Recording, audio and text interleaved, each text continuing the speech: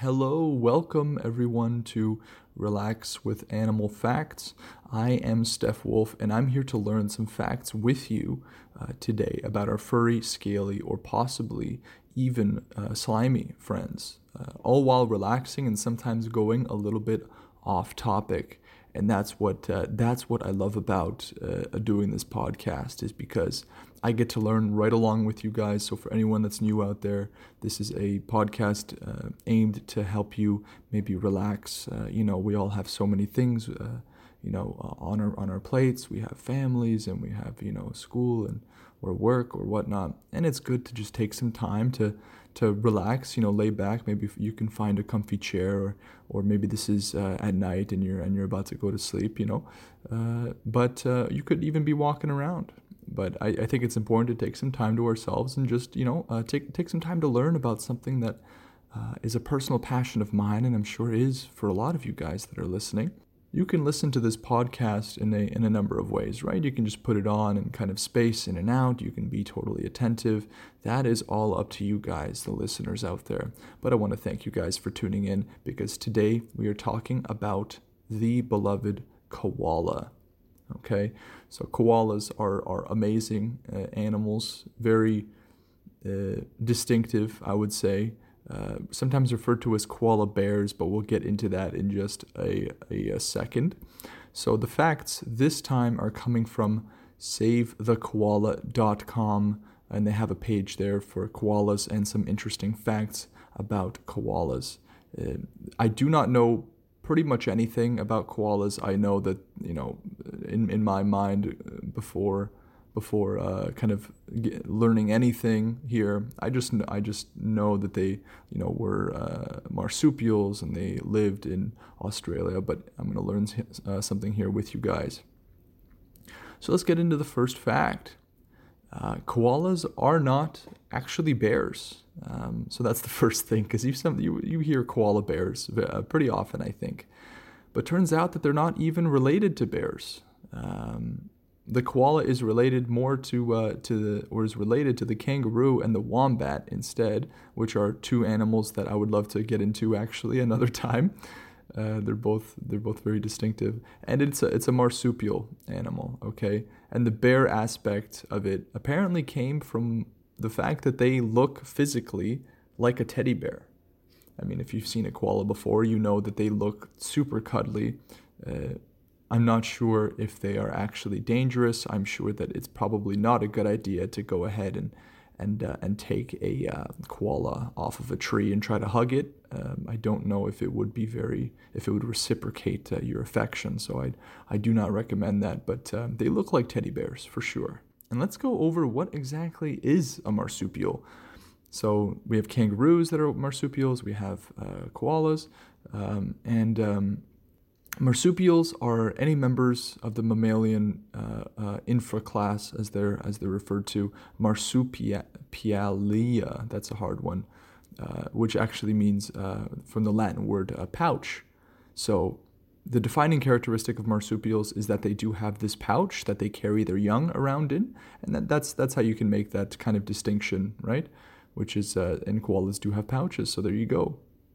Koalas have 5 digits on each front paw, 2 of which are actually move in opposition to the others.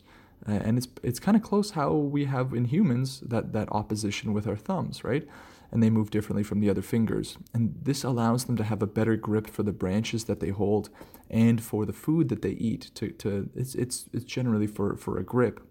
And their hind paws, they actually have some kind of fusing going on. Their hind paws are fused together to form a sort of grooming claw. So in many animals, grooming is a very important part of their daily routine. It helps with everything, just how humans take showers and or baths or whatnot. In the case of health for a lot of primates and in this case koalas, grooming is an essential part of keeping themselves healthy and clean. So koalas actually have a specialty kind of hind paw, or well, not just one, but they have 2 specialty hind paws. So they have kind of like so they each get groomed like a little koala hair salon there. And And koalas are mostly nocturnal. They do sleep for part of the night, it says, and sometimes they move about in the daytime, but they actually often sleep up to 18 to 20 hours each day. So this is an animal that sleeps for the vast majority of the day. You know, we're talking 2/3 or 3/4 of the day. And when we compare it to last episode, if you haven't listened to last episode, you can listen to it another time, or if you want, you can go back there and then come back here. It's up to you. But we did the giraffe, and the giraffe is super interesting because, as we learned in that episode, giraffes only sleep, I believe the number was 5 to 30 minutes a day, or 15 to 30, just below 30 minutes a day, which is an incredibly short time to sleep. And now when you contrast that to koalas, that is, very different kind of animal there. Now, in terms of how these, we know why the koala sleeps, as much as it does. We'll get into that in just a second. But it's such a high number when you compare it to giraffes, and that's why I love this podcast, or doing this podcast, is because I get to kind of string together these sort of relationships between the two, or contrasts, rather. This is more of a contrast. So yeah, they're nocturnal, and what nocturnal means is just that they're awake mostly in the nighttime, and they sleep in the daytime.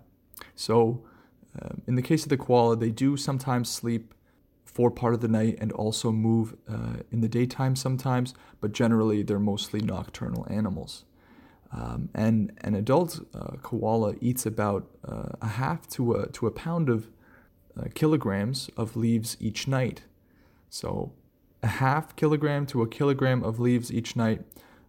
When we've talked about so many animals, so we have the gorilla, the elephant, the giraffe. They're eating, minimum for gorillas. They were eating like 30 kilograms of leaves a day and fruit and whatnot. And elephants were eating so much more than that. These koalas don't actually need that much, food to kind of get by. And the food that they eat is mostly what's referred to as gum leaves. And I remember actually a rumor or kind of a fact that people claimed was a fact when I was younger, that they actually get drunk on what they eat, on the gum leaves. That gum leaves have some sort of intoxicating property to it, and that's why they sleep all the time. But that's actually very inaccurate. I'm not sure where this started from. Maybe there's a history to it. Someone just wanted to, tell a joke about koalas and it just stuck. Who knows? I'm just going to take a quick drink of my tea here. But they actually, because the gum leaves that they eat are actually very toxic. They're very toxic for most mammals. So they sleep a lot because their diet takes plenty of energy to digest, because it's fibrous, it's toxic, and it's a fairly low nutrition diet. And sleeping is a great way to conserve energy. So we've all learned about hibernation maybe at one point or another, and it just shows how the power of sleep helps to conserve energy. I don't think that koalas hibernate, but in places where it becomes super cold for animals that can't really withstand it, or just choose not to. For example, bears, they like to hibernate, or they're not. I'm sure they like to sleep for months at a time, but it's mostly a necessity for them. But it's an amazing way to conserve energy, which is why koalas sleep so much. So they don't actually, it's not like you can give a koala a breathalyzer after eating gum leaves and they're gonna, score high on that over the limit. But they sleep a lot because of what they're eating is fibrous, very fibrous, toxic for the majority of other animals, and very low nutrition diet. So that's why they're always sleeping. It's not because they're drunk. It's just because of those reasons. Let's get into some of the kind of koala's habitat here. Rather, what they call home. So each koala's home is made up of several trees, and those are referred to as home trees. And the area where their home trees are kind of located is called a home range. So these home ranges are actually very similar to kind of how humans have neighborhoods and have, whatnot. different kind of area in between. So the home range is where they have those home trees. So just like us, they have, little neighborhoods. So they each have their own home range, and those overlap often with other koalas, especially now because their habitat is kind of getting less and less. This is why they need a good amount of habitat, because they each have their own kind of area where they have their home trees and whatnot. They don't like to really get together with each other unless it's mating time, right? And the size of the range actually depends on the quality of the habitat, the sex of the koalas, the age, and the social position of koalas. So just like the majority of other animals, there's usually a hierarchical structure of some kind. This actually determines, for the most part, the kind of where or how large they get this home range of theirs, which is interesting. So by social position, sex, age, or whatnot, so just like humans, how often making more money will give you a larger home range, you could say. In the case of koalas, the higher social position gets them oftentimes a larger a home range. A mature male has a dark scent gland in the center of their white chest, and that actually excretes a dark and sticky sort of substance. So plenty of animals will have some sort of bodily secretion that allows them to mark their territory, and this is exactly what the koalas' scent gland is for. So marking territory is a very crucial part of how they live their lives, because it says, okay, so this is my space. You are not to enter my space unless unless there's a problem of some sort, unless you want to, go against each other, really. So they have this dark scent gland in the center of their white chest. You don't really see it if you look at koalas. It's pretty hidden, but they place it onto trees, and that acts as a marker for the territory. Just means beware, big koala here, right? Koalas can actually make a lot of verbal kind of noises. So I always love kind of hearing the different noises that animals make, because there's always some sort of distinction, and it's interesting to me. And koalas do verbalize in terms of loud snores sometimes, or bellows, really interesting kind of noises that you wouldn't imagine hearing from such a small or from just looking at the physical characteristics of that animal. You can search it up on YouTube another time if you'd like, if you're curious as to how the koalas actually sound, but it's usually not something that you entirely expect, right? And baby koalas are actually known as joeys. So joeys is a really interesting name. The term joey is actually reserved for animals that natively belong to Australia and their natural habitat there. So I was wondering why they're actually called joeys, because there's so many other common sort of names for babies, which is like calves, cubs, infants, things like that. And I've never heard something be referred to as a joey before. But it just turns out that for Australians, for Australia's native kind of animals, they like to classify the babies as joeys. So if you ever hear me say joeys, I'm not talking about someone named Joey. Maybe one of you out there listening is named Joey, but I'm referring to baby koalas specifically. Younger breeding females often give birth to one joey each year, but not all females will actually breed each year. So sometimes they breed every 2 to 3 years, depending on their age, depending on what's happening in their surrounding environment. So they don't always give birth each year. Koalas in the southern parts of Australia are actually larger, and they have thicker fur than those in the north. This is thought to have an adaptation to keep them warm in the colder southern winters that Australia has. Now, for me, because I live in Canada, I usually associate north with cold and south with hot. So in this case, it's counterintuitive to me, or it was counterintuitive, but it makes sense if you think about where Australia is. So it is thought, it's not entirely known why, but it's postulated to be because it's an adaptation to allow them to be warmer in the colder southern winters that they have there in Australia. And the baby koala stays in the mother's pouch for about 6 or 7 months, drinking only milk. I would like to compare this to kangaroos, but I can't. I haven't searched up any facts about them, but we'll do kangaroos one time and we'll kind of refer back to this episode and see if it's about the same. So they're in the mother's pouch for about 6 or 7 months and they drink only milk. Gum leaves, as we mentioned before, are toxic for most mammals.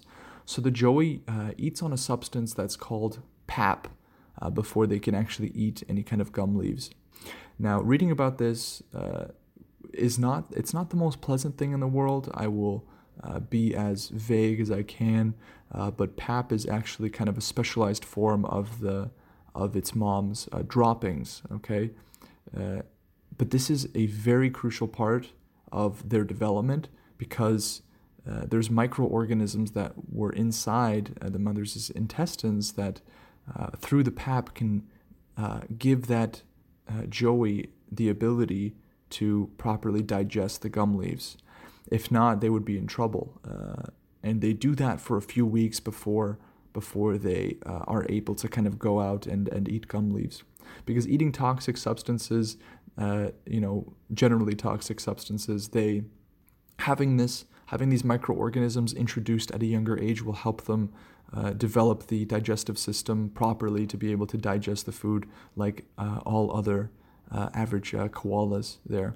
So they stay in the mother's pouch 6 or 7 months, drinking only milk. For a few weeks, they will eat that pap that we just mentioned, and then they'll go on to eat gum leaves and other vegetation that suits them. So that was a really interesting fact to me that I've never heard before, and maybe for good reason, because it is a little gross when you think about it. At least how they did. I tried to describe it a little bit more vague. They were very specific on the facts website, but this is more of a relaxing sort of podcast, or at least it aims to be.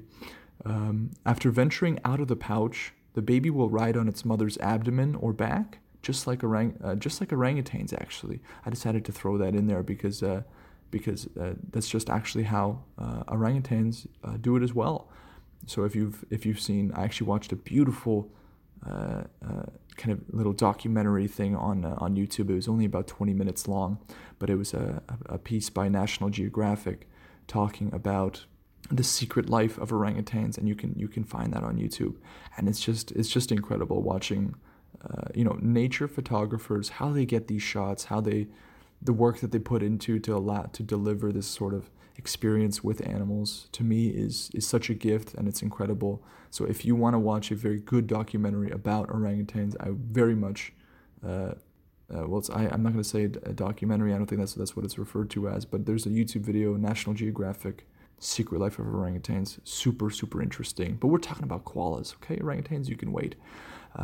So between 1 and 3 years old, they will venture out on their own, just to move out of the parents' or the mother's pouch rather.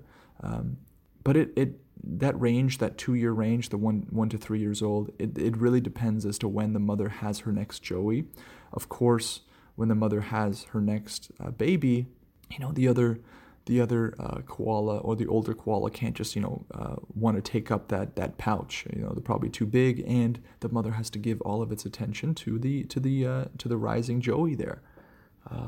So female koalas are mature by about 2 years of age, and males by their 3rd or 4th year. So females kind of mature at almost twice the rate or close to it. I can't, I'm trying to compare that to another animal that I know, but nothing really comes to mind that I've learned so far with you guys. But just an interesting fact. This, I'm sure, has an evolutionary advantage because it allows for kind of faster breeding. And, if they had to wait until 4 years of age, instead of 2, maybe that would slow down reproduction and not allow this animal to survive as long as it did. So I'm sure that has some sort of advantage. Let's talk about their habitat. So they live in the tall eucalypt forests and low eucalypt woodlands of mainland eastern Australia, and also some islands off the eastern and southern coasts. So they don't actually live in rainforests. I wasn't actually sure if they lived in rainforests, but there's plenty of animals there's a bunch of animals that we covered that do live in rainforests, but they actually do not. They live in the eucalypt forest and the eucalypt woodlands.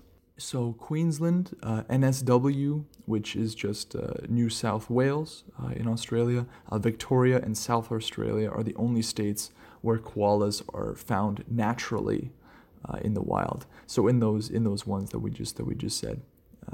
So interesting. They are not in rainforests, and they prefer those low eucalypt woodlands and tall eucalypt forests.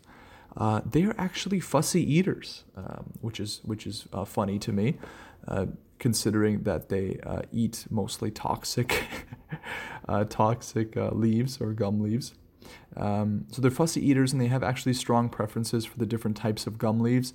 I just find it a little bit funny that they have strong preferences for toxic leaves, like, oh, I like this one, or I don't like this toxic one.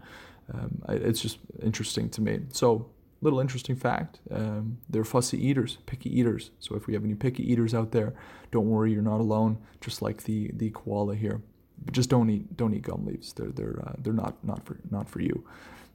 A forest can only have a certain number of koalas living in it, and this is called the forest's carrying capacity. So, like pasture for sheep, the available gum trees can only feed a certain number of koalas, and this is very important because carrying capacity is something that has to be respected generally.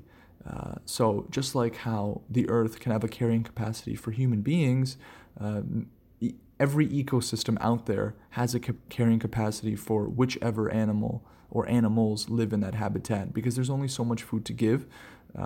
So respecting the carrying capacity is super important. And because now forests are kind of diminishing over time, especially in Australia, we'll talk about that in just one sec. Actually, we might as well.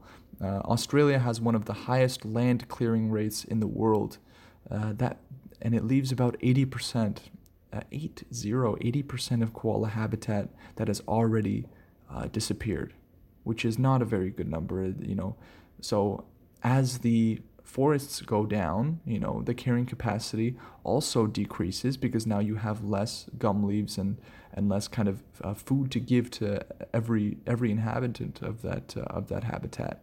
So not very good news for the koala, but that it is what it is there.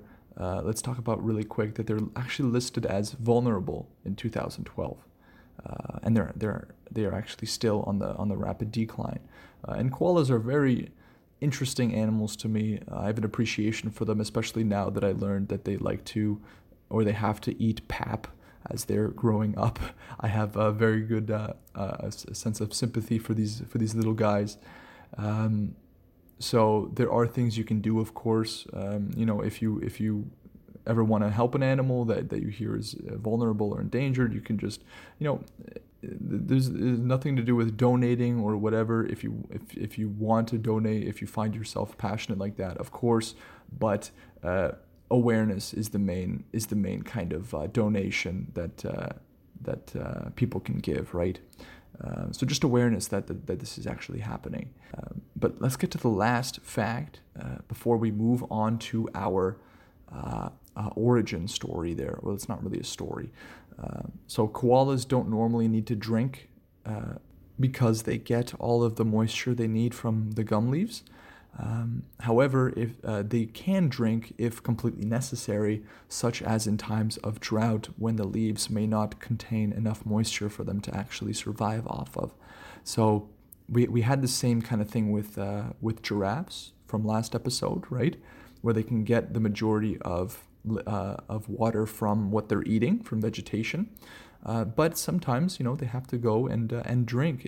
I'm sure they can figure out where there's a body of water that they can drink from. What I am wondering, though, is say a koala has to go drink because, there's a drought of some kind, or they haven't been having enough access to gum leaves.